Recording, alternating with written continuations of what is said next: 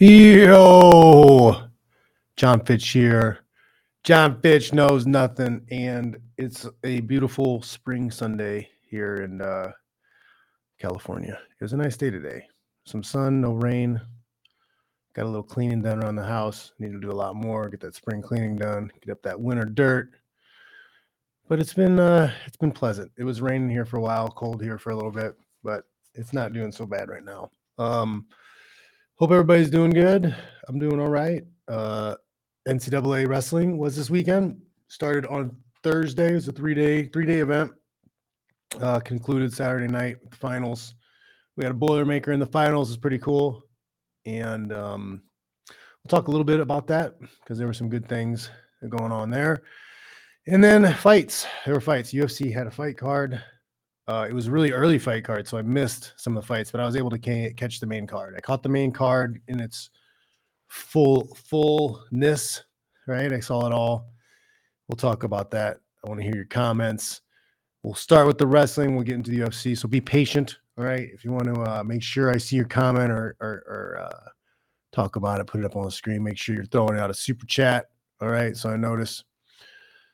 But yeah, guys, let's talk about it. The big deal for me in the wrestling over the weekend is the fact we had some Boilermakers there. We had 4 guys there, and 2 of them became All-Americans. We had Phileas, I think, placed 7th, I think. Let me find I'll find the picture. Oh, they did the wrong. Oh, what's the other one? Sorry, guys. There's a thing. I got a video I want to show you too. I did not download the correct picture, but here we'll do this. We'll show you this picture. This is Phileas, right? He is got 7th.